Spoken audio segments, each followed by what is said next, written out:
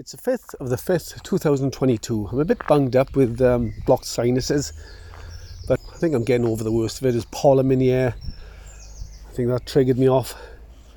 We had a compost delivery today, 2 pallets. Unloaded that myself. It's been fairly busy in the nursery today, but not as busy as last year. I can definitely tell it's quieter than what it was last year. I think it's probably blowing a bit of wind there.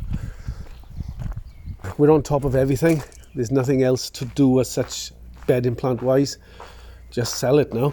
I'm going to make up a few more hanging baskets because they're always popular. And I've also got alpine plants, which we sell as alpines, which they are, in a small pot for $2.25 now. No, $2.20 actually.